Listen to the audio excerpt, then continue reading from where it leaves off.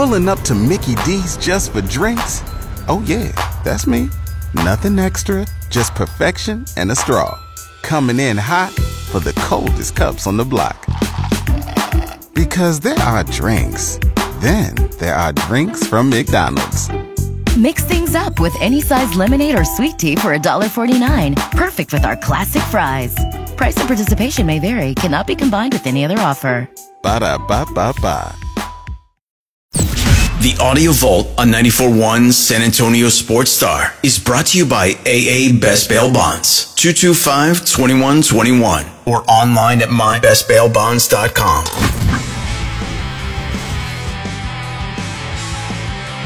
It is the Blitz here on 94.1 San Antonio Sports Star. He is Joe Reinagel. I'm Jason Minnick. Head up to Austin. Bob Ballou from KI Television joined us now on the Buyers Barricades guest line. Lots going on with the 40 acres, on the 40 acres. Bob, how's your Wednesday?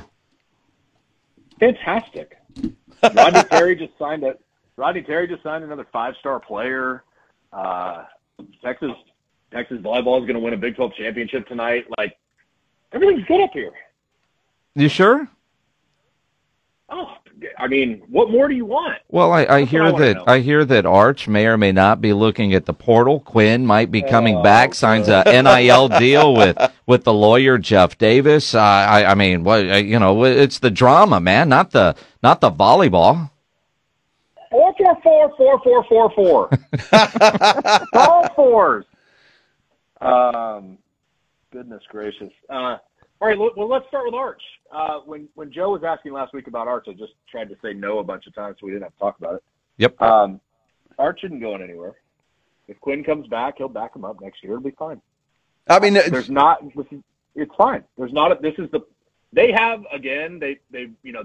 I think the reality of it is they wanted Steve Sarkisian to coach Arch Manning. And, you've probably seen the quote from Archie that was like, Eli redshirted and then was the backup his sophomore year and then started after that and was great. I think the hardest thing to put into perspective is that it's for the Manning family probably only. Maybe there are a couple more that are like this. It's not about the money. It's not about the playing time. It's about the development. Because they know his career in the NFL is in the end what is going to, lead him to bigger things or whatever. And that's where he's going to wind up. And who knows if he ends up being as good as Peyton and Eli and whatever, but the development that he can get now and next year is critical. On top of that, Quinn Ewers hasn't shown he can play a full year. So Arch is probably going to get some playing time next year, whether that's as the starter or coming in as the backup or whatever it is. But in the end, Arch Manning's going nowhere. No matter how many times people keep saying, oh, he's going to portal or, oh, it's not happening. He's happy being, with what's going to take place in terms of his development. Now, maybe Arch I'm sure Arch wants to play. Don't get me wrong. Every kid wants to play football. But from everything that I understand and from where all this is headed, the second part of this that I'll touch on briefly and we can get into Texas football. Texas goes into the SEC next year. If you are a realistic Texas fan, would you rather have Quinn Ewers as the third-year quarterback going into game number 2 at Michigan than Georgia and Florida and whoever else they play? Or would you want a redshirt freshman that's never played a down of football in college taking on that role? I think if you're a Texas fan, you've got to be pretty excited Quinn's coming back. And especially considering what all you lose in Xavier Worthy and Adonai Mitchell and Christian Jones and Jonathan Brooks and all this the guys that are either going to be gone or recovering from injury, you need a steady influence back there. So it's not the worst thing in the world if Quinn Ewers comes back and starts next year. Okay, well, let me ask you this then about Quinn, because it is a deep quarterback draft in the NFL this year. There's a lot of good quarterbacks that are coming out that will be in the draft. I'm assuming that's got to be part of his reason. The other part, because he's ranked pretty high when it comes to quarterbacks in the NFL draft.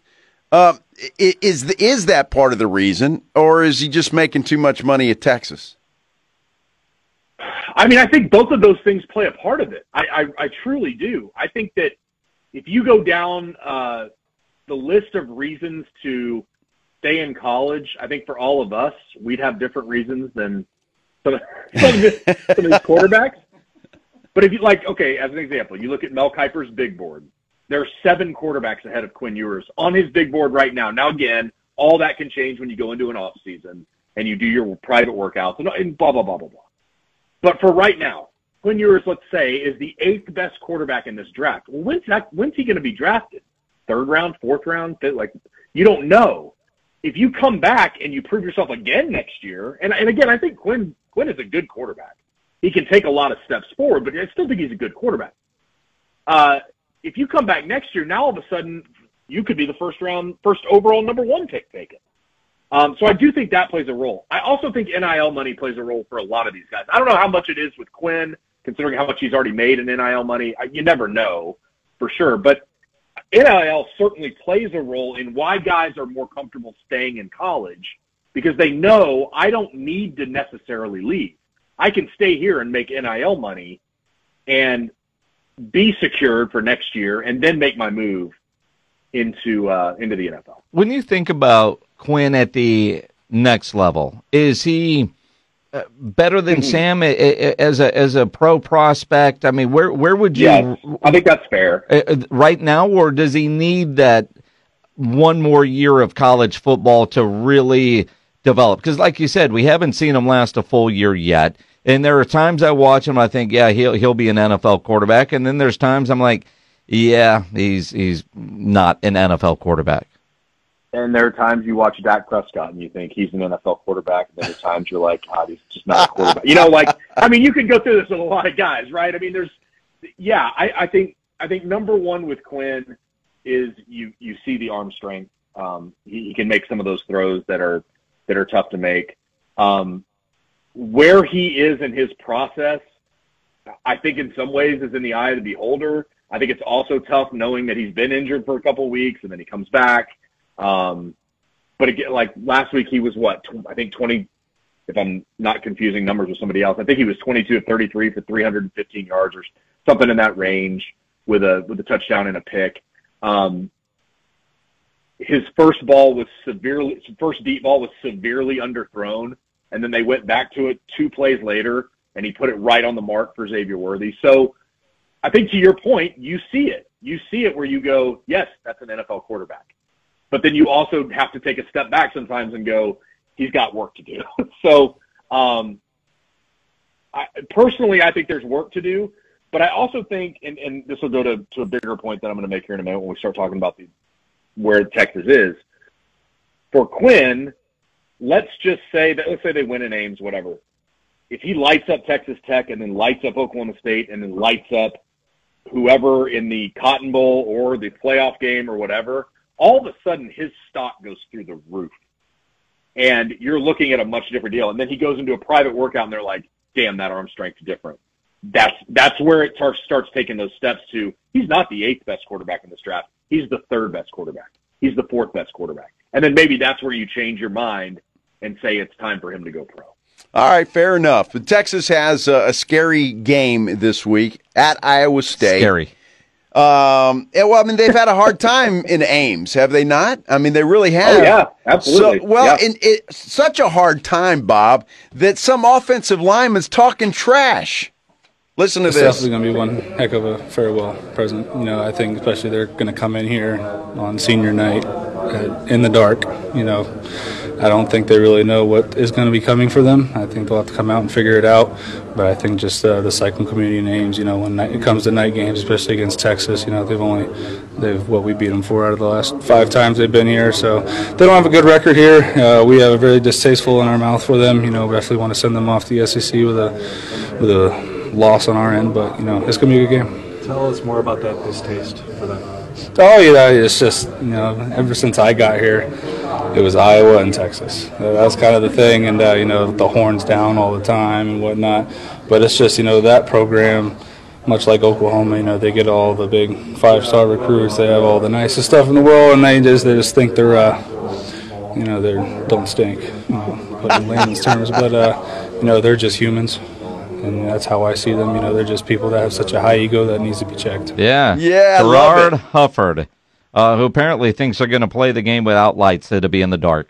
Are you scared, Bob? Terrified. I'm so scared that I'm not even going this week. We were going to go, and now I'm just like, I'm not going. Because number one, like he said, they're going to play in the dark. Like they're not even going to turn on the lights in the stadium. So how are you going to – I don't know how Texas is going to deal with that. There were so many things that I've listened to that clip so many times this week, and I'm like, there's so many things I want to dissect. Number one, it's not 4 of 5, it's 3 of 4. Not that that's math is hard. Yes. Number one, math's hard. Number two, since he got there, I mean, Iowa and Texas. And, like, when you think of college football rivalries, you think Iowa State, Iowa, and Iowa State, Texas. Always, like yes. The two that always pop up. How is Oklahoma not a bigger deal? They won, like, 47 straight Big 12 titles.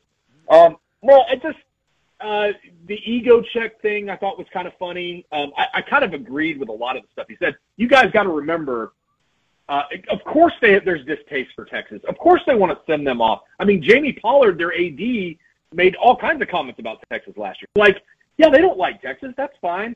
Breece Hall back in 2020, you might remember, said Iowa State, Texas is a matchup of 5-star culture against 5-star players, and that's why we win this game. So, I get it. What I don't understand is an offensive lineman at Iowa State that is getting ready to face Tavondre Sweat and Byron Murphy saying anything. Like, say it after the game.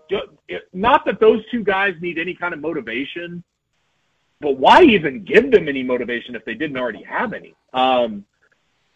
This whole thing is – I think it's great because I think it's always fun to have this kind of stuff because we don't ever get it anymore because every program is so protective of their players. They don't want them to say anything that could be bulletin board material or whatever.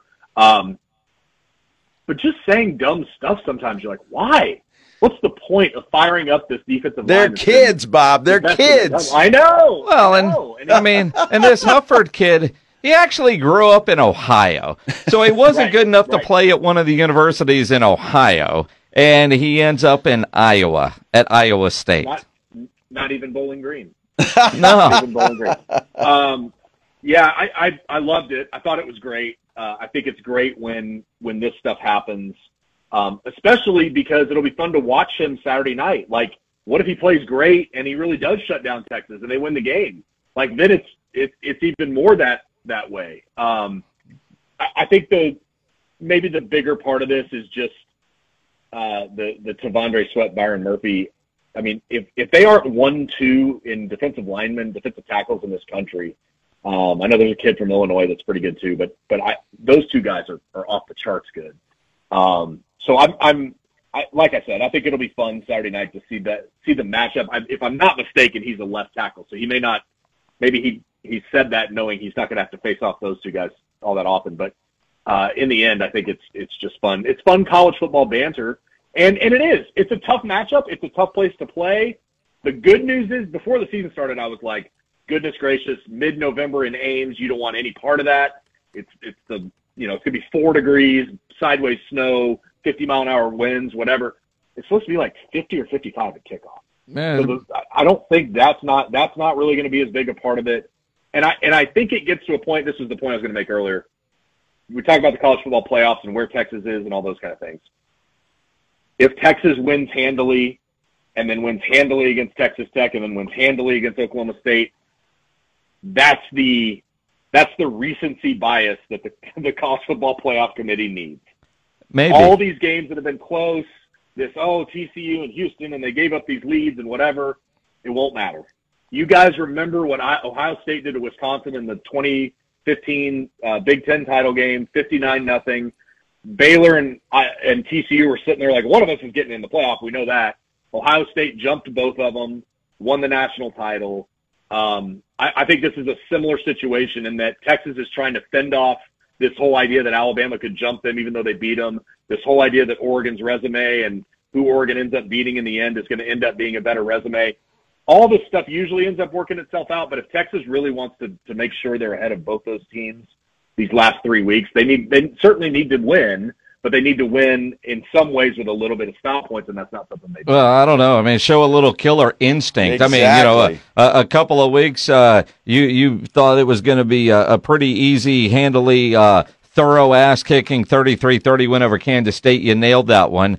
You got the win, but nowhere near right on the score because Texas, for the first time, didn't score in the 30s and holding off TCU 29-26. So what is the Bob Ballou prediction for Saturday night, Texas, Iowa State in Ames? Come on, Bob. Texas 31, Iowa State 14. Woo! That's an ass whooping. 31-14. Yeah. 31-14.